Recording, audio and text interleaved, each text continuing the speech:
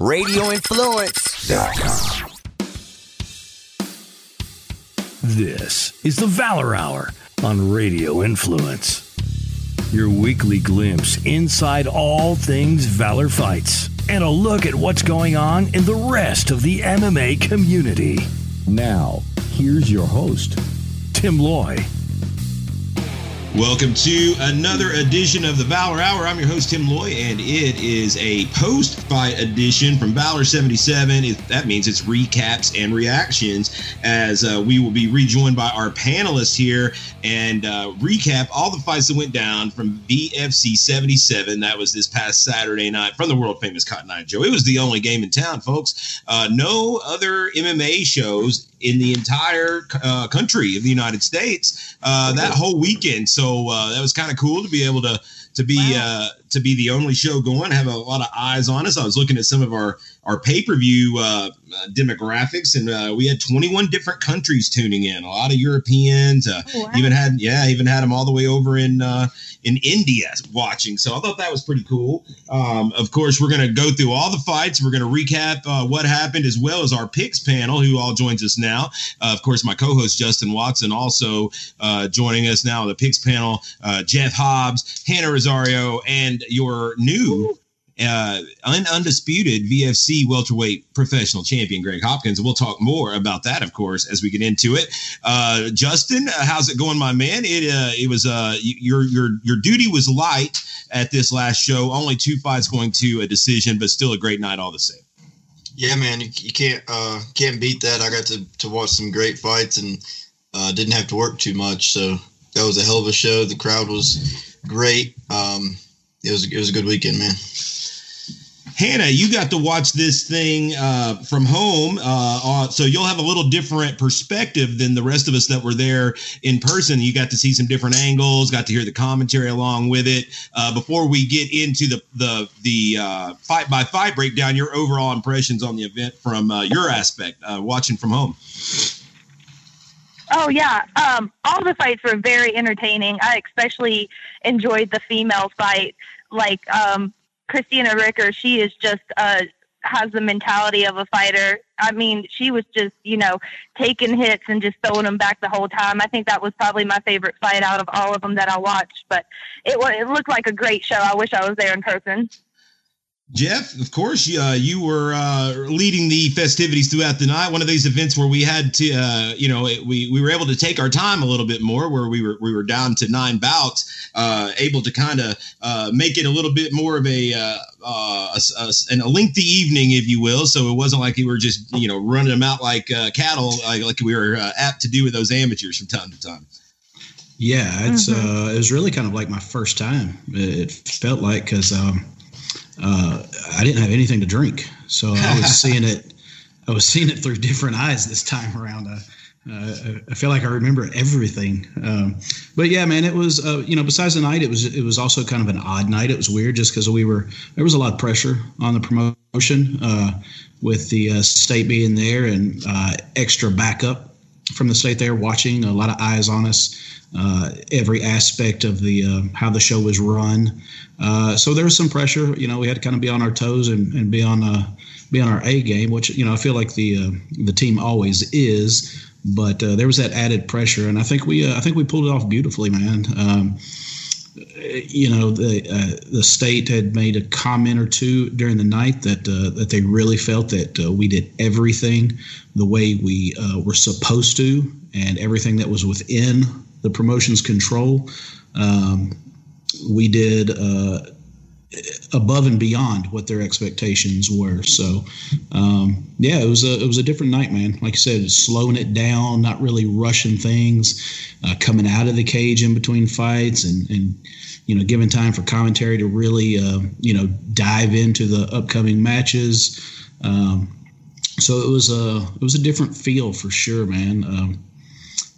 But I told you before we got started, we had some concerns about how many fights had dropped off the card, and you looked at it going, damn, we only got 10 fights. Damn, we only got 9 fights, and I think it was Tim, actually your wife I was talking to before the show, and I just remember the old Silverados days when I was matchmaking and I wanted to shoot myself. I wanted to slit my own wrist because on fight day I would go, I've got 9 fights, and I'll be damned if those cards like that ended up being the best fights, the funnest fights, and it just seemed like everything worked out perfectly. So it was a great show, man. A great night. Now, Greg, we're not going to really talk about your fight just yet because, we're going to talk about that in the recap. But from a fighter perspective, just overall from the event, obviously there was a lot more COVID protocols in place. The state was cracking down a little bit more. They were really more strict about the mask wearing and not being able to have the entire roster in the locker rooms at the same time. Your perspective on the event overall from a fighter's viewpoint. They made it clear. All the rules were, completely clear. There was nothing foggy in between anywhere. We knew we were able to do what we weren't able to do. And they made it clear that we were supposed to stay in the locker rooms when we got there. Don't go out and mingle with nobody. Just sit in the locker rooms. And we could see the fights from where we were. And I also liked how we were the second go around. So I don't know if it was a rule or not, or if we were supposed to wait until they cleared the locker rooms before we even showed to the venue.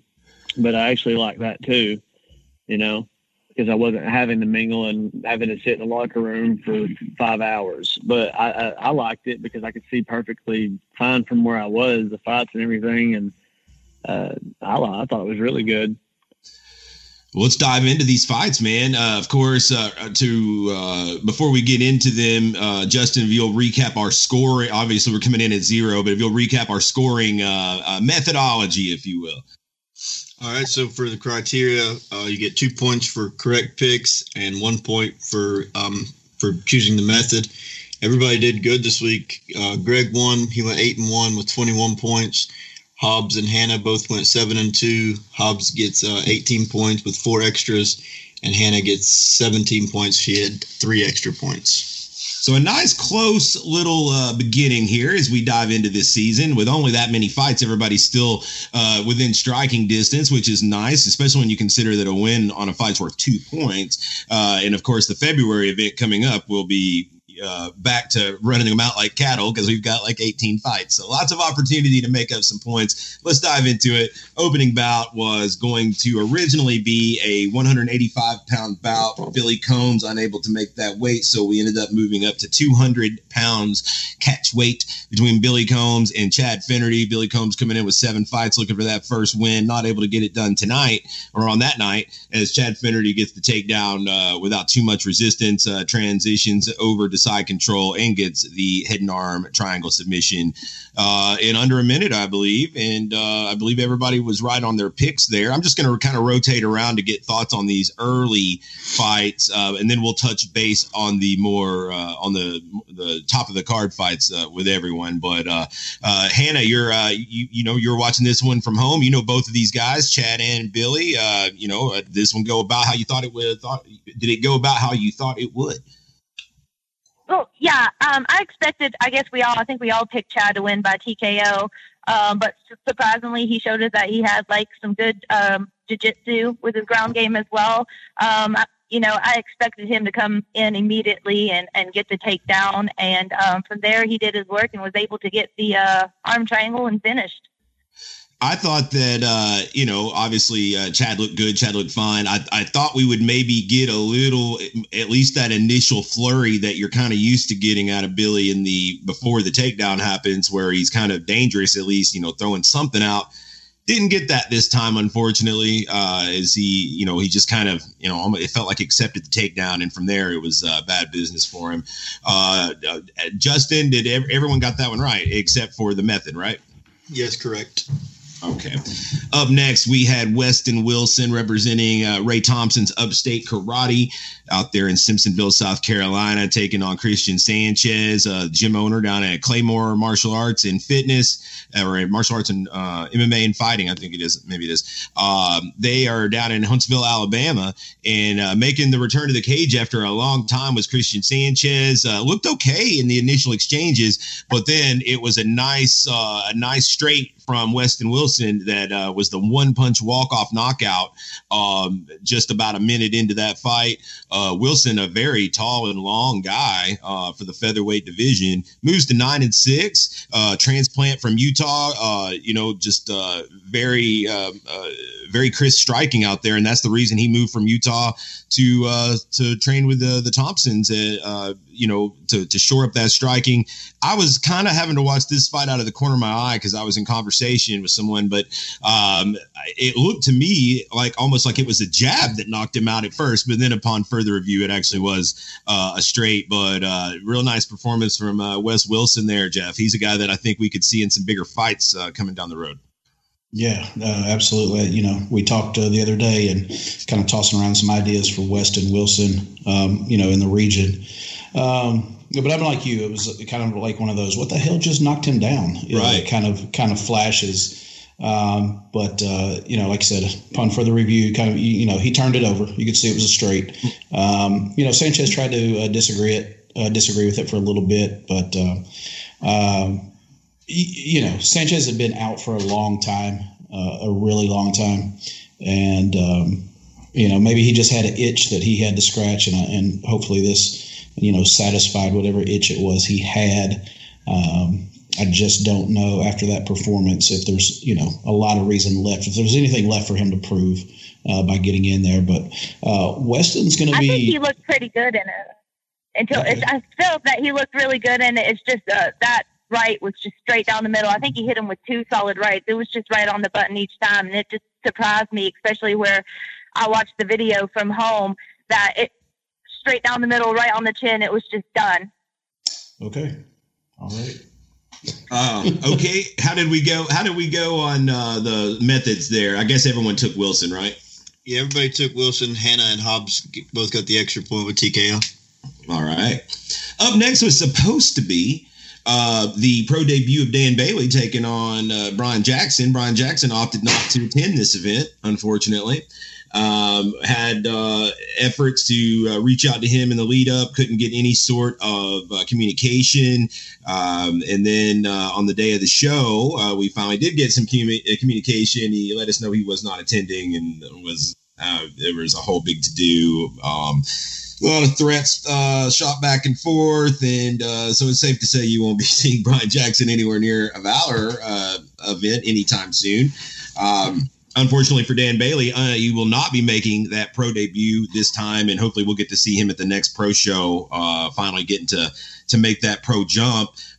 Greg, you didn't really have a dog in this fight, but it certainly you could see that it was a disappointing situation for Dan Bailey, a guy you've called a lot of his fights. Yeah, I feel really bad for Dan Bailey, especially not knowing up until the day of that you're not fighting, like the day of that you make weight, and just a real head hanger, jaw dropper too. If Brian didn't know he wasn't going to be there, if he did know he was going to be there, he wasn't going to make weight. He had some kind of excuse, or if he started trying, maybe let somebody know earlier in the week, hey, I'm not going to be there, or something. You could have maybe salvaged what relationship you could have had good with Valor. But up until the point of no, it's a disappointment for both parties. I hate it for both guys, really. So unfortunately, no points awarded in that fight because it didn't happen. The next fight did, though, and that was referees going to battle. It was Chris Bond, the Honey Badger, making his pro debut against Real Steel Roy Sanders. And, man, this was, that I think that, Chris got the win with a rear naked choke in the first round, which was a little surprising to me. I thought if Chris was going to get him out of there, it would be with a TKO or a decision. But, nice performance from Chris. I think I read his Facebook post afterward. He wasn't super happy with his own performance. He thought he felt a little sloppy out there. Roy, I've talked to afterward as well, and he certainly wasn't happy with his performance. He felt like he just never got going out there, didn't feel right, and wasn't able to perform like he wanted to. I will say, Roy did seem out of sorts out there. It seemed like he was kind of what's the word? He wasn't just as usually Roy's pretty composed out there, even when he's going against like really, really, really tough top level prospects, where he's a huge underdog. He stays composed, and it seemed like he was a little more frantic out there in this one, and that played to Chris Bond's favor, and he gets the first round win. Hannah, your thoughts on this one? Okay, I think Chris Bond was hungry when he went out there. It's been a while since he's fought, and I feel like he just looked exceptionally well. Everything he did was so precise. I feel like roughing, he probably is the type of person that sits there and probably daydreams while he watches fights, thinking, if I was in this position, what would I do? I'd throw knees, I would throw elbows, and he did all of them things, and he looked like a lot of people, I think, when we were talking about it, said that he was maybe going to be a little bit frantic, or for where it's been so long where he's fought, but he looked like he was ready to eat Rory alive, and that might be one of the reasons Rory was hesitating so much, because he knew that Chris Bond was hungry to get in there and get some work done, and he did. Jeff, these are two guys you've seen, at ref and shows from time to time. Chris Bond quite a bit. Any surprise to you here to go about like you thought? No surprise to me, because I picked Chris Bond to win. I think the surprise too, we all kind of chuckled. I think it was Hannah at first that had picked first on this one and said submission. And I think we all had a good laugh at her expense. Yeah, right. When Chris Bond submits somebody, blah, blah, blah.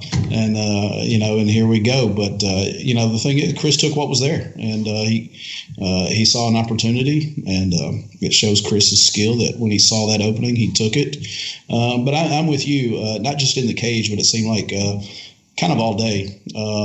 Roy seemed great on weigh-in day, like he was really there and zoned in. But on fight day, and I don't know if it was the earlier start time, and that does mess with people. You hear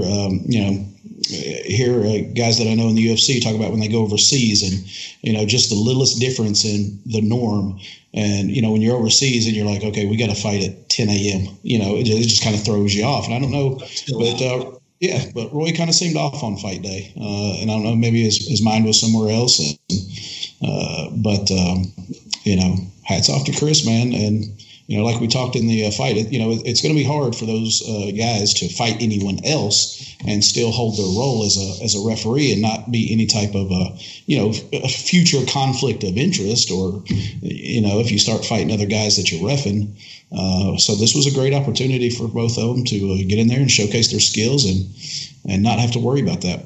Just let it all loose. And it was an emotional Chris Bond as well. He had what seems like an uncle that he was really close with pass away here recently, and you see a lot of his fight banner, his gear, and everything said fighting for Isaac, which was his uncle, and so he was carrying a lot into that fight. It seemed. Justin, run down the picks there. The only person to pick Bond was Hobbs, but he went by decision, so no extra points there. Okay.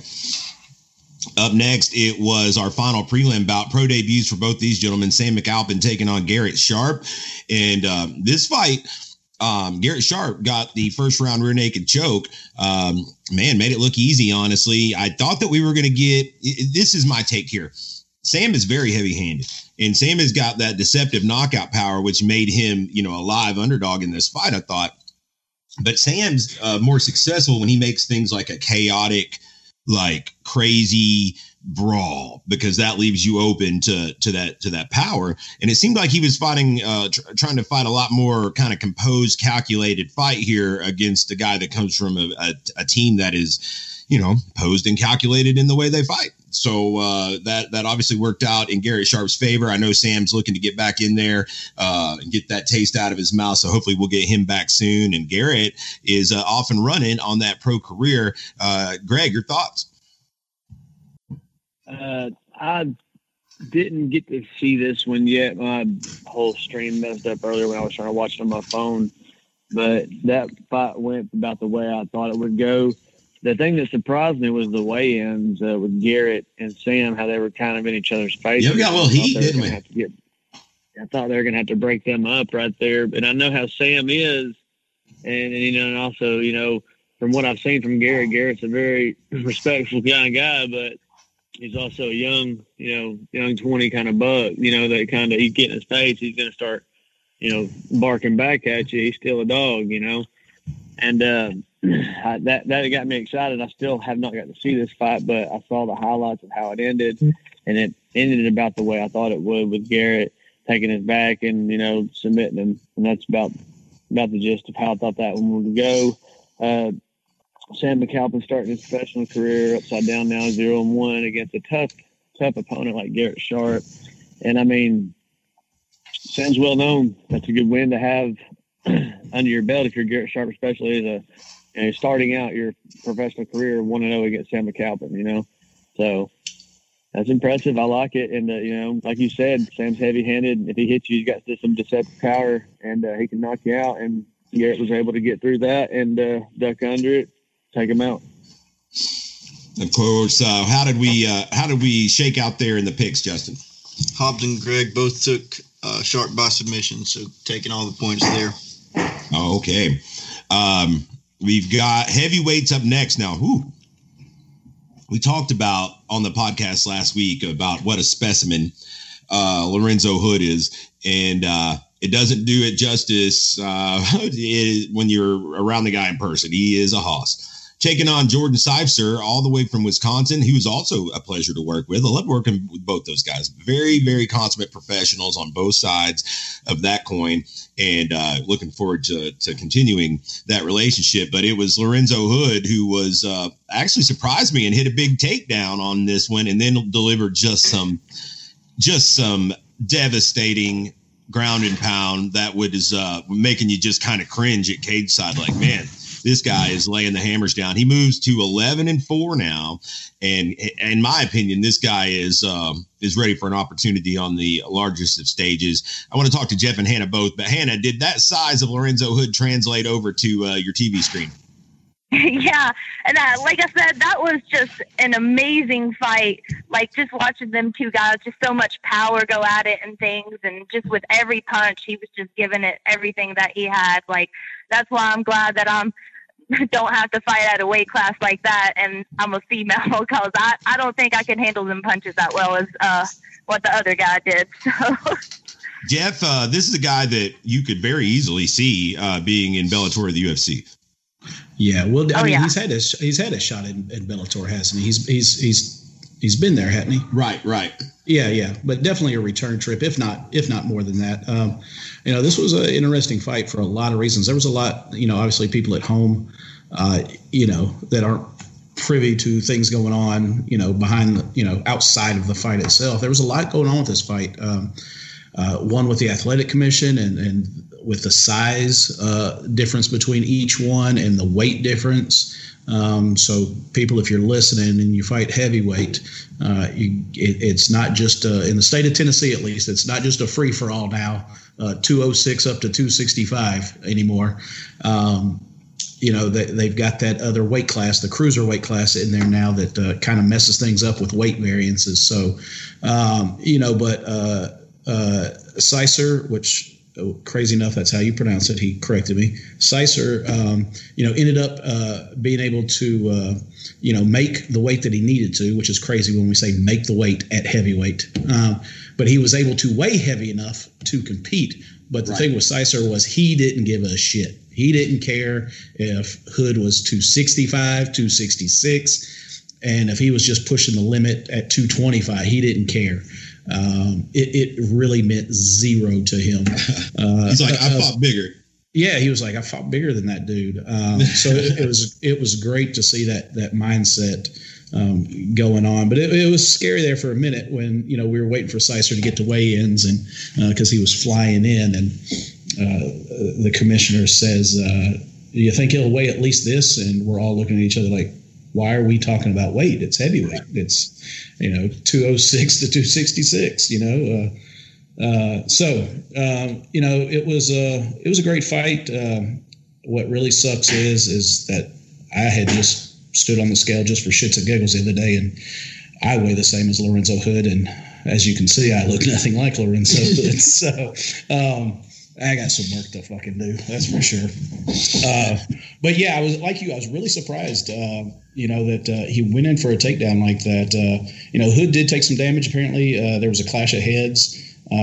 So I think he was a little shocked to see blood, coming from his face. But I just don't see us, as much as I enjoyed meeting Lorenzo Hood, and he was awesome to talk to, get to know. I don't think we'll see him again. I don't think we'll have the opportunity to see him again. I hope not. I hope he gets the call up, man. Question is, from a promoter standpoint, you had a Wisconsin and a Chicago.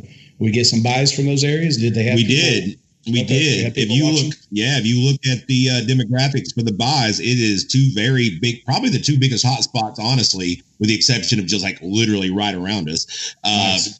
The biggest hot spots we had, which was really cool to see. Nice.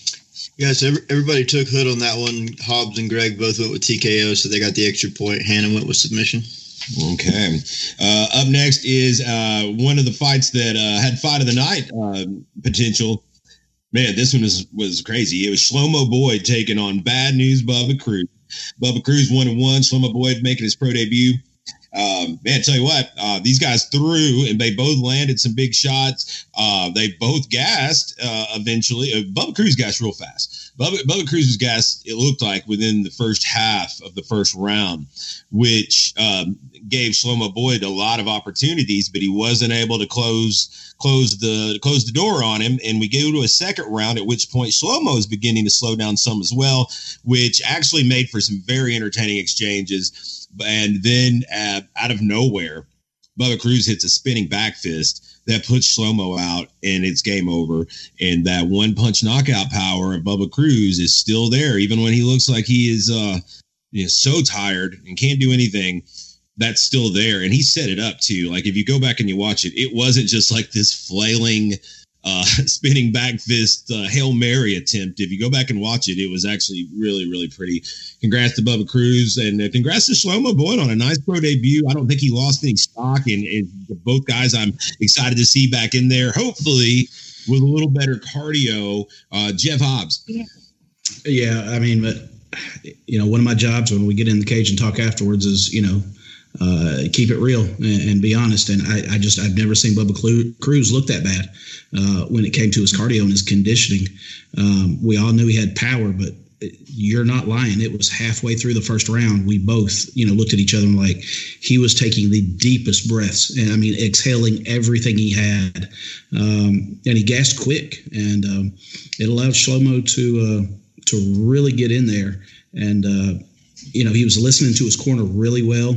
He was, Shlomo's got to be sick to his stomach with his with how good a performance he had against such a game competitor, and, to come out on the losing end because he literally had done everything right. There was just no way you can prepare for that spinning back fist. And the great thing was Bubba Cruz was the first one in the cage afterwards to say, I work a lot, I work out of town.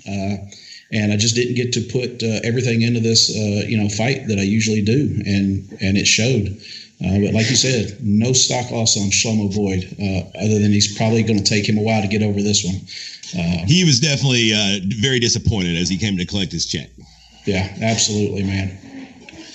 Greg, your teammate of Bubba Cruz, you were there in the corner with him, and obviously there in the lead up to the fight. Bubba's admittedly, so it's not like you've got to spill the beans on him, but he admittedly didn't get the training in that he would have liked, I'm sure.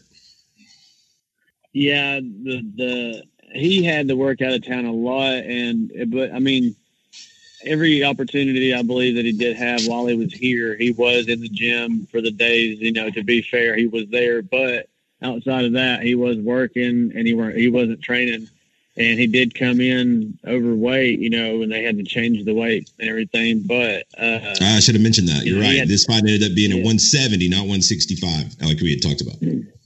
And but Bubba still, even though to make 170, had to cut almost 20 pounds because on the last fight he thought he had cut too much weight, and he didn't want to have that problem this time. And I think he's realized now that he's older, he's getting older now, that his body can't handle a big, huge water cut like that, and you can't expect to go out there and fight another debut professional fighter like Shlomo Boyd and expect to be able to go 3 5-minute rounds with no water or nothing in your system after you just cut 20 pounds. And I think it all showed, right there. And I don't think we'll see that mistake out of Bubba again because I don't know how many people were telling him to put his mask on after the fight while he was laying down almost dying, but it's like they're like gasping for air, and they're like, "Hey man, when you're done almost dying, can you put your mask on so nobody else dies?" And it was pretty funny. But did your estimation of Shlomo Boyd improve after this one? Yes, because if I'm not wrong, I think Shlomo Boyd can make 45 or 55. He's probably 55. Yeah, he's a big old tall 55, and I think his stock rose. He was able to take Bubba's back a couple times, and I just think that the grit of Bubba was able to pull through right there, and the spinning back fist is what lit it up. In my opinion, is what lit it up for my team. Gogi for the night is what set it off because just the aura of what was going on and the atmosphere was not looking good. It was looking like it was going to be Chattanooga all over again because we did horrible in Chattanooga. Worst showing we've ever had as a team ever. We had 4 losses and I was like, no, we thought Bubba was going to knock him out. And if Bubba would have came prepared, he would have knocked him out in the first round, but he didn't. But that spinning back fist was a Larry Scott special right there. And when he did it, everybody jumped up in the air, and I was excited, and it set it off for the night for us. Like, it was awesome. Hannah, from home, you weren't expecting that. I'm sure watching that video, was it the kind of thing, even watching it, not live, that made you go, wow? Yeah, and I had my fiance watching it with me too, and he was just like, wow, that's crazy. I love doing this spinning back fist myself. As soon as somebody steps in, that's just one of the go-to things that I feel like it has just such knockout power in it. And I feel like if both of them guys, if their cardio was like top notch, that fight would have went all 3 rounds, and it would have been just so entertaining. It still was entertaining, but yeah. Justin, how we pick them? We got points everywhere. Everybody with a point by TKO. Wow. Okay. And then up next was the feature bout. In my opinion, the fight of the night. Great battle here. It was Logan Neal taking on Nathan Arriaga. Arriaga came in heavy on this one. Let's note at 159 pounds. And so Logan got a percentage of his purse, but man, these guys really put on a show. It was, to me, the best I've ever seen Logan Neal look. Just really put it all together. His wrestling, to me, has leveled up tremendously. And showed great composure out there and good fight IQ, I thought, out there as well against a really tough guy in the undefeated Nathan Arriaga, who came in at 3-0. Great camp behind him with Nick Martino as his coach. Showed off some very fun, unorthodox striking, had the Showtime kick off the cage.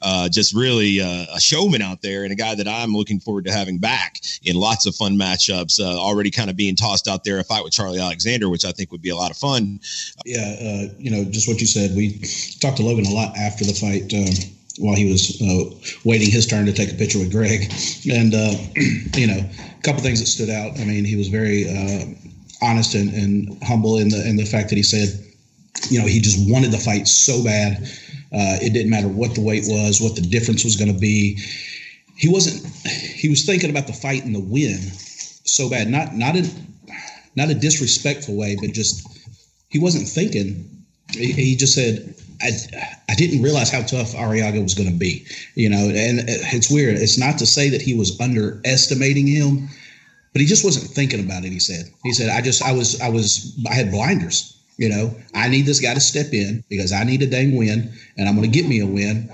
And Arriaga's submission defense was on point. You know, Neal had his back so much of this fight. Hooks in, locked in, and Arriaga, you know, played it beautifully.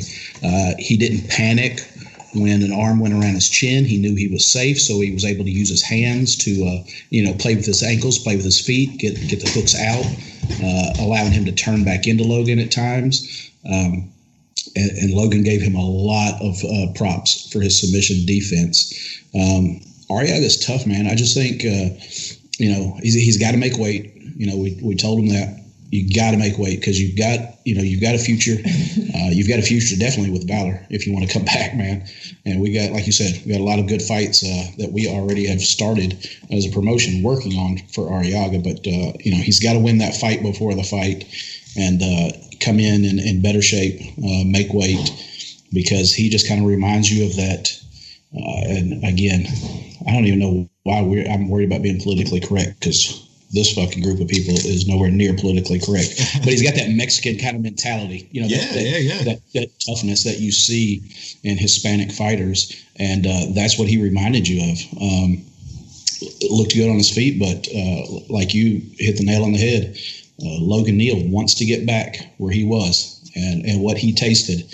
And he's gotten so serious, you could tell, you know, about getting back there. That it's exciting. If he sticks around with us and doesn't get another shot soon, you know, without letting the cat out of the bag. I mean, we have talked about just a few different scenarios this week that, you know, a lot of these 155ers could see themselves in here in the future, in the next, you know, half year, 6 months, with some really exciting fights at this weight class. Yeah, some big opportunities as well, I think, to just kind of, you know, be at the top of that division and get that crown, I think, as well. Greg, you were in the corner of Mr. Logan Neal, one of his main and your main training partners in the lead up to this. Your thoughts on his performance and that fight overall?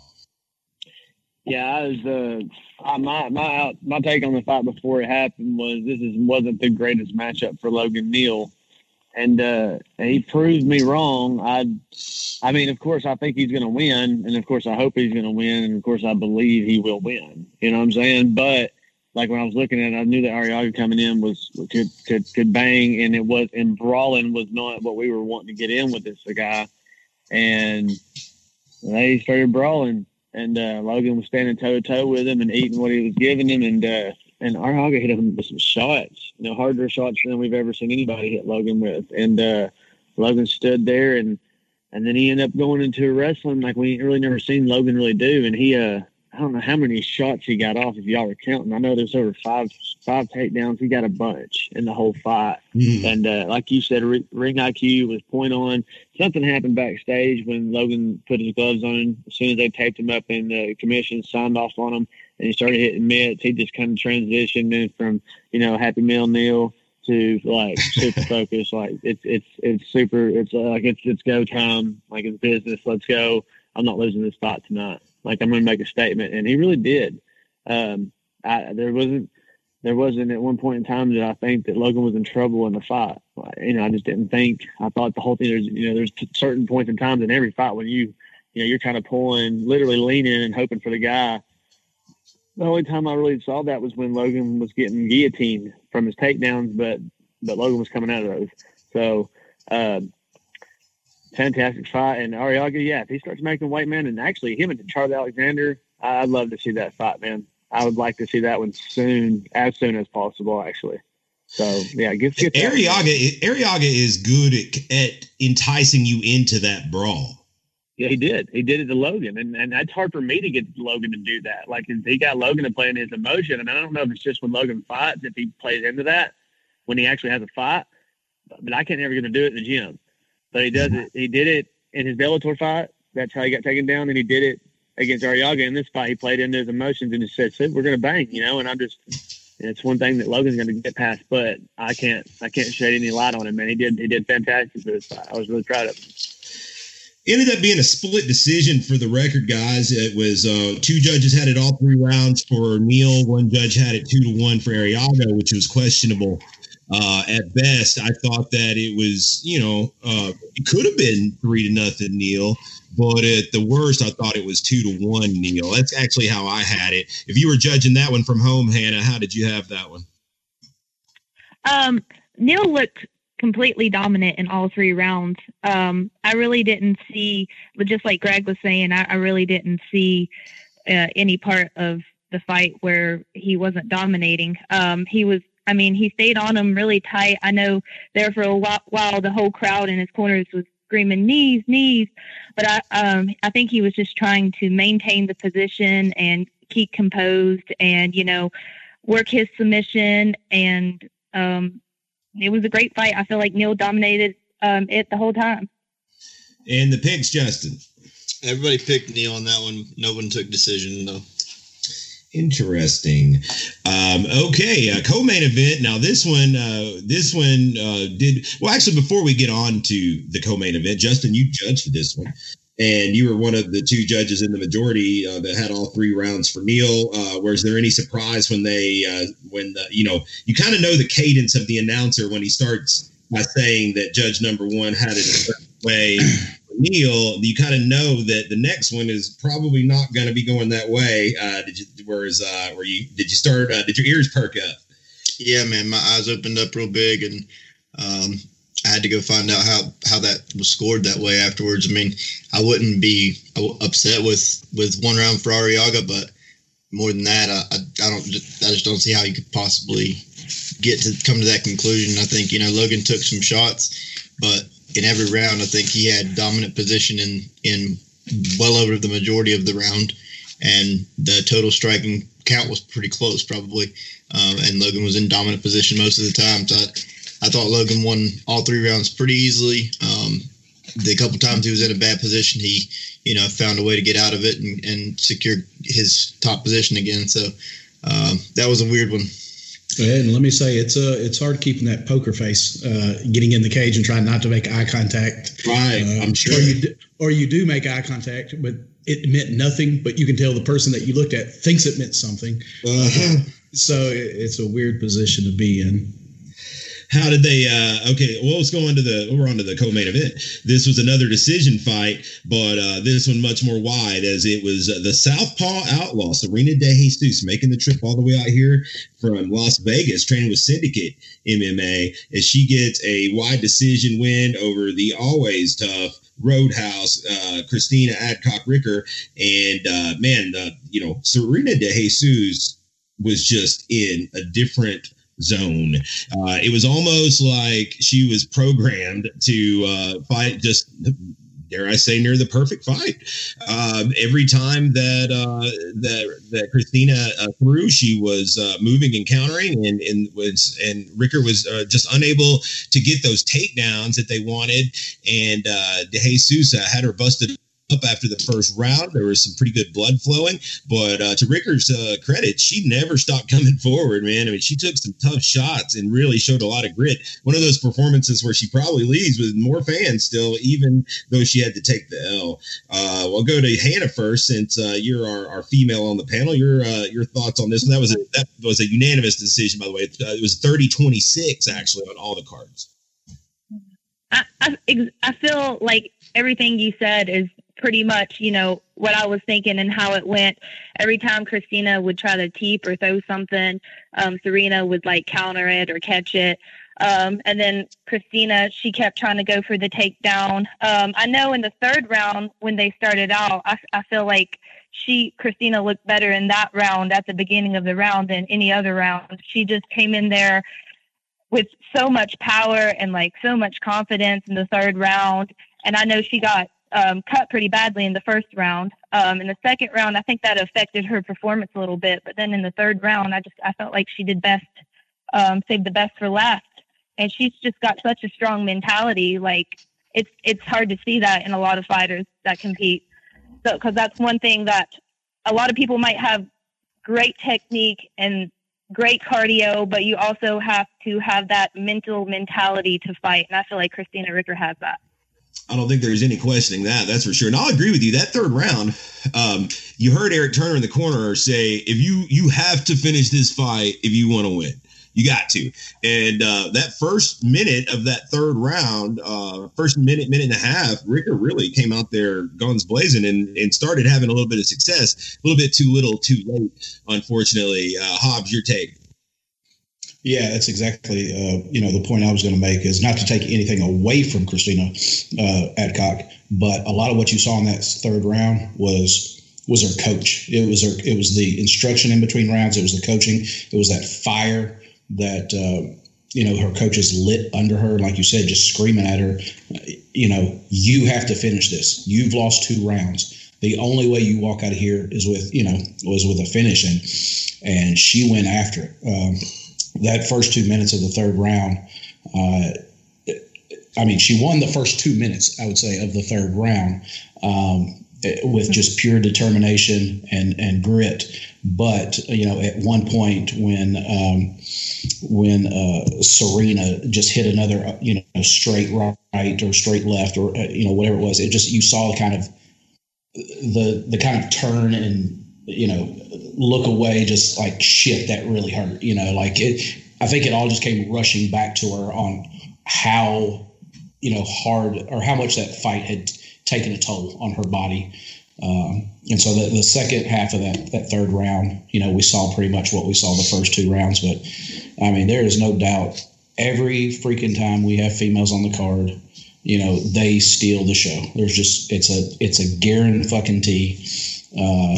If you're on a card with female fighters on the card, you're already in a hole if you're trying to get fight of the night because the females freaking bring it. And there was so many times in that fight, after the first round, in between first and second and third, the doctor came in. So kudos to Mark Laws for being able to keep that cut closed and keep that fight going. I think that's understated right there because the doctor came in both times to look at it, and it was in a bad spot, and it was a thick, wide opening on her eye. So the fact that it actually became a non-factor as far as ending the fight, you got to give Mark credit for the work that he did in between rounds. But stole the show, dude. Yeah, both of them were pushing forward the whole time. Both of them were staying in the pocket. It made it a really, really good fight. Yeah, I agree. I thought De Jesus was great to work with, too. She's very professional, and it's going to take, to knock her off. Her record is very deceptive. And coming in at 1-2, got to look at who she's fought. She's fought in Invicta, and even though she, has been upside down, she's been against like very high level competition. She's training with super high level competition out there, especially the females at Syndicate, Roxanne Modafferi, and many more. So it's going to take, in my opinion, a plus athlete that can get in there and collapse the pocket and get those takedowns on her, for her to be in trouble. Let's move on. Well, before we do, what's the scores on that one? Greg and Hannah both took De Jesus. Greg got the extra point with the decision. All right. Main event time, and this was a rematch for that Valor 170 championship. The Asian Persuasion, Jason King taking on Greg Hopkins, our very own here. And a lot of talk going into this one, a lot of hype, a lot of expectations and anticipations. And it was one of those fights where the crowd was definitely hype and electric and just had that good vibe coming into it. And these guys have even exchanged some pleasantries at the weigh-ins. Greg presenting Jason with a rose and a trophy, and in return getting a Zaxby's gift card. So both these guys with some pleasantries, I guess you would say, in the lead up. This one was, it started off very similar to the first fight. Greg ate a couple of big shots, big kicks that had those oohs and ahs coming from the crowd, but didn't let it deter him from his forward progress. We had some moments in the clinch against the cage, and then there was finally a takedown from Greg. He managed to get the back and then pound Jason out in the first round and get that strap. First and foremost, let's go to Greg. Congratulations, first of all, champ. And, I know you were very, very pleased to get that win and get that strap. Talk about the fight and, just your overall take on the whole motherfucker. Yeah, just like I said, starting off that night when Bubba Cruz got that spinning back fist, and then followed up with Logan Neal coming in with that impressive, just dominant victory. I came in, I couldn't come in and be the last guy. There was a lot more pressure too on me on the team. Like I was like, I don't want to leave the night with the loss. Like I just, and then on top of everything, I started getting myself amped up about how I remember, what happened the last time in the fight and everything. And I just knew I needed to hit Jason with the same shot, just, set the tone of the fight. And, I wasn't expecting it to connect off the rip, but from the go, I kind of stepped to the side, and there's not a lot of head movement from me all the time, but I did move my head a little bit, and I just actually fell off the center of his punch, and I came through and I hit him, and it set the tone. And I think Deja Vu set it in for him, and I was able to connect him a few more times and hold him in the clinch. He did connect with a few kicks, and he connected with a knee to the face when we were against Cage at one point in time. But I finally got it when he kept trying to do it over and under with me and hold me there. And I was like, I don't know how long he plans on staying in this position, but this is 150% to my advantage as long as he wants to hold this. So I'm going to go ahead and try to dump him. And when he grabbed it again, after he had tried that spinning back kick, and I ducked it that second time, and we locked up under and over, he pushed in, and as soon as he did, I threw him to his back. And when I landed, it landed right against the cage into my corner, and I could hear Sterling in the corner saying, same thing as last time. You got side control, just relax. And I was like, no, because he's not going to bridge this time because I got the cage right here to stop him. So I jumped heavy on the mount, and he didn't try to bridge because I was just heavy right there. He wasn't going to try to bridge, and that's when I hit him with one elbow. And then he started to cover up, and that's when he tried to use the cage to walk around. I don't know if you remember my analysis that I gave you guys on my birthday with the dry erase board, but it was basically on dead point how I said the fight would end up going. And but I really enjoyed it, and the best thing about that fight was that he didn't run from me. Like when I was in school and I wrestled and stuff, there's a lot of people that didn't want to wrestle me because I worked hard and I was good. But like Jason didn't run from me on this fight, and he didn't have to take this fight, and I respected him for that. And I'm glad this one's out of the way, and I'm glad I ended up, redeeming that loss, with a victory. Hannah, your take on this one?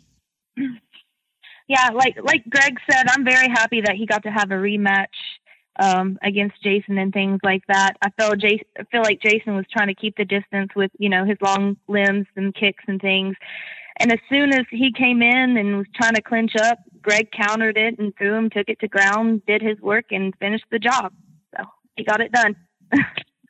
And Hobbs, we'll finish it up with you. This is our last fight, last analysis. Your take, this thing is finally over. It's settled. Looks like these guys squashed it in the cage. And little old Greg Hopkins is your Valor champion. Yeah, absolutely is. Can't take it away from him, man. Like I, talked to him in the cage afterwards was the goal had to have been to leave no doubt. And there was nothing to, to doubt the victory this time. There was nothing hanging over it, nothing lingering over it, no gray area. From an outsider looking in and, just being objective, man, I don't know. It's kind of a letdown for me, if you really want to know the truth. I didn't feel that, I don't know. I don't even know how to explain the feeling I had from it. For me, it kind of felt anticlimactic, really. And I guess I really don't have a lot of comments more as like questions for Greg, really. Did he kind of feel like Jason didn't want to be there? I don't even know if that sounds right, if that's disrespectful to say, because, we all definitely give him props for coming in and accepting the rematch and going through with it. But if I may, just something. Interject real quick. Sorry, Hobbs. If I could, I think maybe putting it like this may be the best way to put it. I think that Greg hit him with a lot harder shot the first time around that had him a lot more hurt, but yet we saw a lot more fight back. Mm-hmm. Yeah. Yeah. Like I said, it was almost like, I don't know, just to me, it felt like it was such a relief for Jason that this whole situation was done, from start to finish, just the fight, the buildup, the animosity. It was just like, a relief that this thing is behind us now. not that there's much he's going to be able to do flattened out, on his stomach. But I don't know. I want him to get up on his knees, to post up, go ahead, let him take him out, just move, try to do something, try to move, at least look like you're trying to get out of it. Let me get in on this real quick. Going into the weigh-ins and stuff, me and Jason had our face-to-face interview, and he had mentioned in the prior podcast that, he could care less of whether we squashed or not, but, any kind of beef that me and him he might have. But the fact that he made the comment that he did want to squash it made me think that he did want to squash it. So I tried to keep the heat going with the Rose in the Academy Award trophy at the weigh-ins. And that wasn't planned. I didn't know he was going to give me a Zaxby's gift card, because that was a slick fat joke coming from the fitness buff. And he is a nutritionist and everything. So I just don't really see Zach, Jason King eating at Zaxby's a whole lot, I don't reckon. And the fact that he went out of his way to did it have money on it though? That's my question. Well, listen, that's one of the things. I've already lost the son of a bitch. I can't find it anywhere. Oh, no. Because we had so many bags when we came in to Knoxville and everything, and all of our stuff together for the nights we were there. We haven't found it yet because we were going to go, and that's what I'm saying. If there is no money on it, I think I'm just going to donate it to a charity in his name, because the receipt's still on there, and then they can just go back to him and say, "Hey, you asshole." But anyways, yeah. But with that being said, that was I'm funny. I like to laugh. A good laugh goes a long way with me. And if you can make me laugh, I don't know, I like you, I guess. And that's the first time Jason had ever made me laugh, because that was a really good slick fat joke, and I liked it, And let me ask you a question, Greg, when it comes to the fight itself, because like I said, you absolutely left no doubt who the winner was in this fight, but there was one part of the fight that from the other corner that raised questions that continued after the fight, and that was a grabbing of the fence. I have not gotten a chance to go back. I've gotten the link to watch the fight. I haven't gone back, but it sounds like others did look at the replay after the show had ended. Do you remember the scenario that the fence grabbing, quote unquote, that scenario? Do you remember the process that you were going through at that time? I remember exactly. That's when he had me in the over under, and that's when I was wondering when he was going to do that, because he did that duck under, and he started pushing me over to the side, and my hands were rubbing against the fence, and I pushed off the fence, and my fingers went into the fence, but I didn't grab it, and it did stop the momentum of us going that way, but I wasn't going down. I don't know why it was such a big. It was just something that they wanted to. I didn't even notice it, so I don't. But with it being said, we were talking about it being an anticlimactic ending. I did, however, know going into this fight there was the job for me to get done, and I didn't want to leave no doubt in my mind. And whenever I was able to get Jason in that mountain position, he was dead leg. And if you wonder why he was like, it looked like he gave up and he just kind of lost all ambition and motivation to do anything. I worked him against the cage the whole time. I was throwing knees, or I was throwing uppercuts. He got hit with about 6 good rights, and I hit him with a left uppercut once, and he took some punishment that you didn't see inside the fight, and then remember all the kicks he hit me with? He hit me with some solid kicks. He hit me with about 4 or 5 kicks. My whole body was, sore the next morning. The adrenaline was kicking in, but he did all that in less than 2 minutes. So he was working really hard. I was working really hard. And when we got to the ground, I wasn't 170 pounds during that fight. And whenever he tried to roll around and I scooped my legs in and I got both hooks in, I was a collegiate wrestler. I beat some of the best kids in the country with my leg riding skills. And if you look at his back, and you can ask Jason how his back feels after that fight, because as soon as I got my legs in, he wasn't getting out. I started crunching down like really hard. And I will go ahead and add this since we're on the subject. I will say I did happen to finish him faster than Raymond Daniels did in Bellator. I want to say that. Let the record show. Well, man, it was definitely a great night for Agogi. Agogi goes 3-0, picks up some momentum going into 2021, and that will get our 2021 started as well, as we'll got our picks panel underway. We'll bring everybody back before the Valor 78 card, which is going to be February the 5th, and we'll have a whole lot of fights to cover for that one, guys. So be ready. 5 title fights on that one. So excited for that event. And with that, we will let Greg and Hannah go as we get ready to seg into our UFC talk segment. Thanks so much, y'all, for joining us, and we will talk to y'all before the next show. All right. Have a good night. All right. Thanks so much to Greg Hopkins and Hannah Rosario for joining us for that recap. We'll keep Jeff and Justin on as we finish up the show with some UFC talk. It's been a few weeks since we've gotten to dive into some UFC action, and now the UFC brings us 3 fights over the next week. Of course, we'll talk about next Saturday's event next week, but tonight we'll hit the events coming up this Saturday. We've got UFC Fight Island. Of course, an early start time. It'll be in the middle of the day for us here in the States. And this first card is headlined. It's a pretty good one, man. It's a solid main event. We've got Max Holloway taking on Calvin Kattar, and that's going to be an all-action fight, guys. You know, that's both these guys really bring it. We've got Max Holloway coming off of 2 consecutive losses to Alex Volkanovski, although arguably a lot of people thought he won this last one, myself included.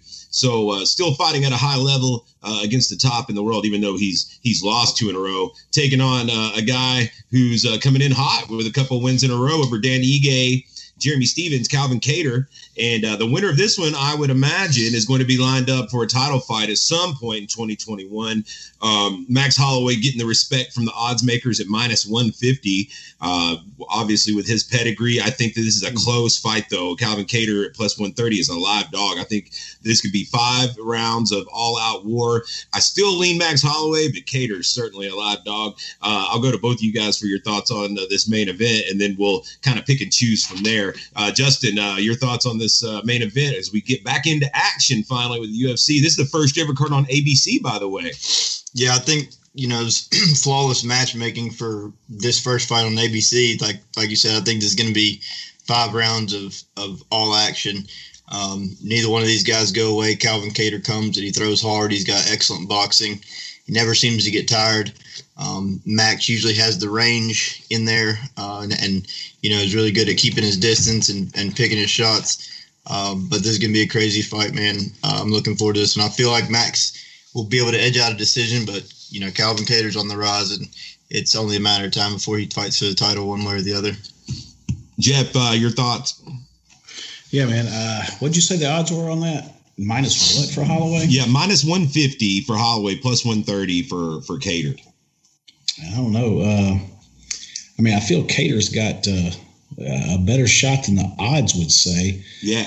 I like this kid a lot, man. But, I always talk about OGs, and Max Holloway is one of those OGs, man.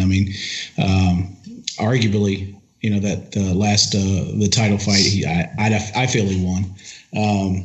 But Kattar's hot, man. I think I'm going to have to go with Kattar on that one. I just think he's the young, up-and-coming guy. Maybe a little bit of a passing of the torch might be what we see in that main event. But hell of a matchmaking job on this card for ABC. Pro main event. Now, this is, speaking of OGs, here's your OGs right here. Carlos Condit takes on Matt Brown at welterweight. Both these guys in the twilights of their career. The last time out for Matt Brown, getting knocked out by up-and-comer, was it Baez that knocked him out last time, I want to say? Yeah. But he had his moments, and, of course, he's always a dangerous guy. Carlos Condit actually coming off a win, his first win since 2015, as he got a decision last time out over Court McGee, I think. So Condit coming in with a little bit of steam here, and he fought like a measured fight in that last one. He wasn't just balls to the wall like you kind of seen him in the past. Odds makers on this one make Condit the favorite, about minus 170 seems to be the median odds there, with Matt Brown coming back somewhere in the realm plus 140. I lean Carlos Condit here. Of course, Brown is dangerous with his power, but I think Condit, if he fights kind of more that measured approach like we just saw him fight in the last time out, I think he's kind of extend his shelf life here. Jeff, your thoughts on the co-main event? Yeah, definitely OGs, man. But these two guys are just like savages, though. They always have been. Two legends in the sport. It's crazy they've never fought before. I know, man. And that's why I see, I see this a little more competitive than, the last time Brown was in, he was one with Saunders and Sanchez. Two guys definitely. We already heard that Sanchez is on his way out. Sanders didn't stick around long after that. But, I think Condit and Brown are going to give the people a show. Brown's 40 years old now, and he's been in a lot of wars. I don't know. I'm predicting – a good stand-up war, but I'm really intrigued about what might happen on the ground, because Brown's jiu-jitsu is really good, but Condit's defense, I think, is underrated as well. He's not bad on the ground at all. I don't know. I feel like Condit's still got a little more in the tank maybe than Brown does. Condit back in 2012 or 13 or something like. He was fighting George St. Pierre for a title. Yeah, absolutely. And wasn't it the fight with Rory McDonald? Oh God, that fight. This is going to be just one of those just savage fights. I think both guys are at that position in their career where they don't know how much longer they're going to do this, or really probably don't know how much longer they're going to be kept around if another loss is on the record. So I see this fight as being one of those, like, I'm going out on my shield type fights where they're going to give the crowd, especially an ABC crowd for the first time ever, they're going to give the crowd a show. But I definitely still see Condit probably coming out ahead on this one. Justin, any take here? Man, this fight would have been nuts in 2014. Yeah. But it's still going to be fun. I think it's going to be a different fight with both guys being older. They're not going to be as wild. I think they are going to be a little more reserved in there. But, man, I can't wait for this fight. I watched the interviews, and Matt Brown is pretty convinced he's going to dominate the fight. Carlos said, look, I'm fucking him up, man. I'm going to knock Matt Brown out. So I expect fireworks for as long as this one lasts. Feature bout. This is a fun one here. It's been a while since we've seen this guy, Santiago Ponzinibbio. It's been over 2 years since we have seen him in the octagon. But, man, he was on a hot streak, he was really tearing it up. Making his return now. He's had a lot of injury setbacks over the last 2 years, taking on Li Jingliang, the Leech, China's top prospect, I guess, in the male division anyway. Another good fight here. I think this is an entertaining one, as they have Ponzinibbio as a pretty sizable favorite, minus 300. Lee coming back at plus 240, plus 245-ish. Man, I was pretty high on Ponzinibbio, but the layoff, it certainly has me a little wary of laying that kind of chalk at minus 300. We know that the Leech, Li Jingliang, has got good power, so I might take a flyer at him at plus 240, just see what happens. Justin, your thoughts? Man, you want to talk about just adversity and bad luck. Like you said, Ponzinibbio was on like a 7 fight win streak or something like that, I think. Mm-hmm. And, had just taken out Gunnar Nelson, Mike Perry, Neil Magny. It was on on the quick rise, and then he gets this infection that damn near kills him. He's in the hospital for months, and I think he got another fight rebooked and broke a foot or something like that, but finally back. But Li Jingliang is no pushover, man. I think that, if these guys would have fought when Ponzinibbio was super active, it wouldn't have been a super competitive fight, but I think that the layoff will play a factor in there. Li Jingliang has, good wrestling, good stand-up. So I think he may be able to dictate where the fight goes. But Ponzinibbio is looking to knock him out. So I don't think that one will go the full fight. All right. Rounding out the main card, 2 more fights. It's Joaquin Buckley, man. Joaquin Buckley, he's got the rocket attached to him right now, coming out there with a big knockout. Remember, over Impa Kasaganyi Kasaganai. I'm sorry. Of course, he's got that beef going with James Krause. So I think Buckley's a guy that they're really trying to push here. Taking on Alessio Di Chirico, the Italian, 12-5. They've got Buckley as a pretty sizable favorite, minus 260. I think that may be starting to get a little too high to like have value anyway. I think the word's out on Buckley, so I may just ride that one out. Also, Puna, we got two undefeated guys kicking off the main card. Puna Haley Soriano, undefeated at 7-0, taking on Dusko Todorovic, 10-0. I think both these guys are pretty highly prized prospects. Todorovic may be the guy the UFC wants to push a little more, and he is the betting favorite, minus 155, with Soriano coming back at plus 135. Justin, you had to take on that one, right? Yeah, man, I think that, Soriano's, he's not a heavy dog in this one, but he is an underdog and probably a good underdog play. They're pretty close in height. I think Soriano is going to have a little bit more power. Like I said, both these guys undefeated, but Soriano is a monster. I think that he's going to go out there and get the victory here. The undercard, let's see. This is ESPN Plus undercard. 6 bouts. You got super prospect Phil Hawes, minus 130 over Nasruddin Imavov. Hawes, they think so highly of him, they brought him in and gave him his UFC debut on the undercard of the pay-per-view and gave him a jobber for him to knock out in like 13 seconds. So he's the guy with the heat behind him. We've got Wu Yanan out of China in a pick'em fight over late replacement Jocelyn Edwards, who's in for Betch Kahea, who had like an emergency appendectomy like a week ago. So that's pretty much a pick'em fight. That could be a good action fight. Heavyweights, Carlos Felipe, minus 190 over Justin Tafa, plus 165. We've got the Russian Ramazan Imaev, minus 260 over David Zawada, plus 220.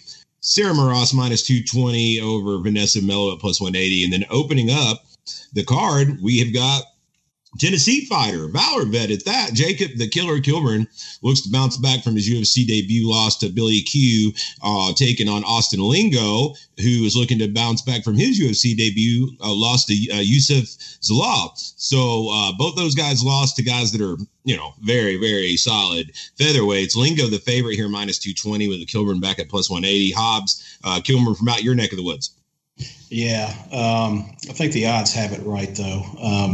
As much as, we all do. We all love, rooting for our Tennessee guys and want to see them do well, man. But I just think this is a kind of a no-win situation for Kilburn, really. I mean, it's like there's good news and there's bad news. And the bad news is, or I'd say the good news is that Lingo's not going to take him down to the ground and expose what the deficiencies, right? What Billy exposed on him, and but the bad news is that means Lingo's going to stand and be just throwing bombs at him, which is also not good. So I just don't see either scenario, because the thing is Kilburn is not afraid to trade, and right.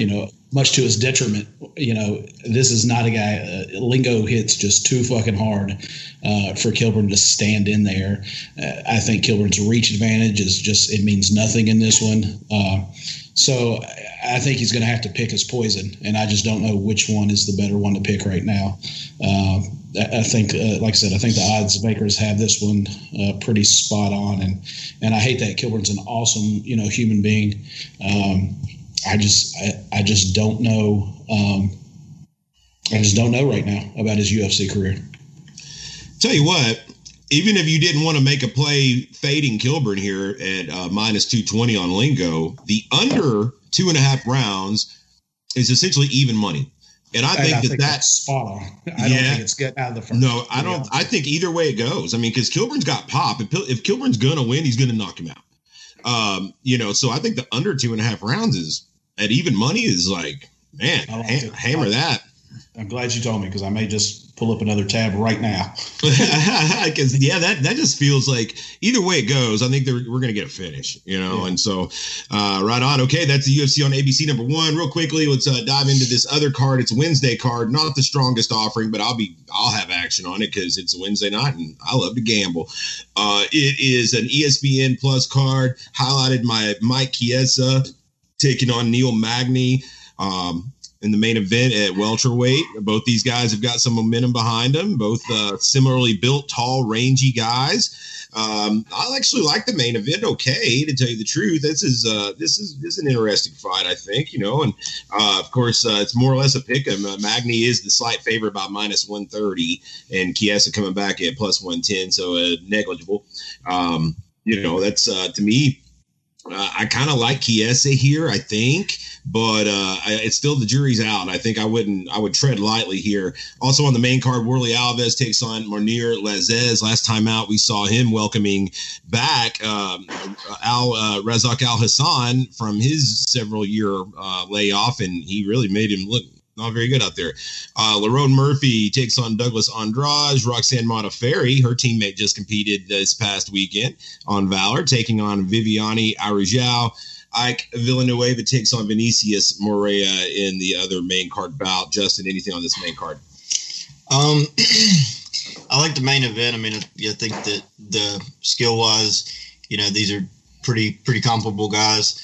So you'll probably have a good fight there. The other fight that I like is Tyson Nam and Matt Schnell. Both these guys are, in the flyweight division. It's not a super stacked division. So, a good win will put them, I think, up there in the top, 7-8 probably. And like I said, I think both these guys are super durable. Matt Schnell's probably got the better ground game, but Tyson Nam has a bomb for a right hand. So I think that's going to be a fun fight to watch. Anything on this card stand out to you, Hobbs? It's a very international flavor to it. Yeah, exactly what Justin said. The two fights that most interest me are the main event, Chiesa and Magny, and then the Schnell Tyson Nam. I think those two guys are still in their prime, still in the heat of things in that division. So those are the two. Now, individually, I always like watching Modafferi compete just because, again, it's just one of those real likable characters. And I like Ricky Simon. Also. Me too. So, those are two individual fighters. It's hard to really kind of sink my teeth or get move the needle on some of the matchups, like you said, with such an international field to most of them, and not real household names that you spend a lot of time researching. So main event, Schnell Nam, and like I said, I watch Modafferi and Simon just because I'm fans of theirs. I like their game. And that is the UFC from Fight Island, the second installment. It's number 8 actually overall, but the middle offering for the weekend before we get into the Saturday fight that comes up after that, and we'll preview that one next week, of course. And that's going to wrap it up, guys. We got the show in the books, and once again we appreciate our panelists for joining us earlier, Greg Hopkins, Hannah Rosario, as we recap Valor 77. Thanks so much also for Jeff Hobbs and Justin Watson sitting in as we went over the rest of the UFC business. We'll be back next week, guys. Once again, thank you everyone out there for tuning in. Make sure you subscribe to the podcast wherever it is you're listening, whether it be Spotify, iTunes, or any fine number of places to listen to this fine broadcast. And like our social media, because that helps a lot too. Once again, from my co-host Justin Watson, this is Tim Loy signing out for another edition of the Valor Hour.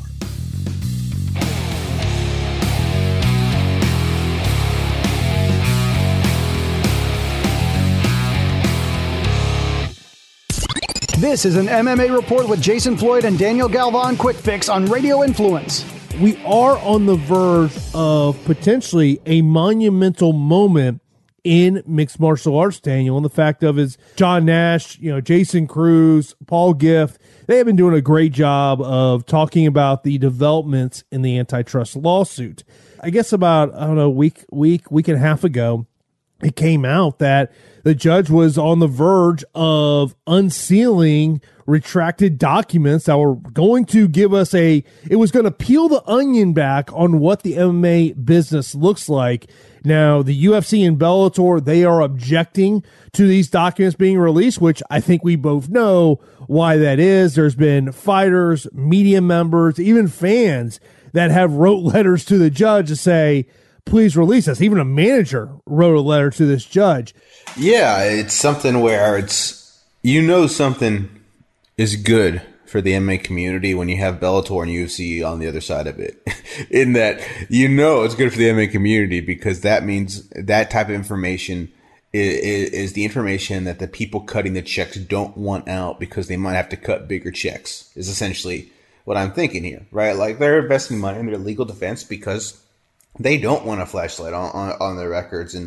And I really hope that the documents are unsealed. I really do. And this has been a long process. I mean, John Nash wrote a letter to this judge going back to 2018. And all I can say, man, is these stories are connected in that I think these types of stories, the Morocco story, stuff like this, I mean, this shows you how valuable good MMA journalism is because it communicates to fans information that either is dense from a judge standpoint or hard to obtain without long-term reporting like the Spencer Fisher.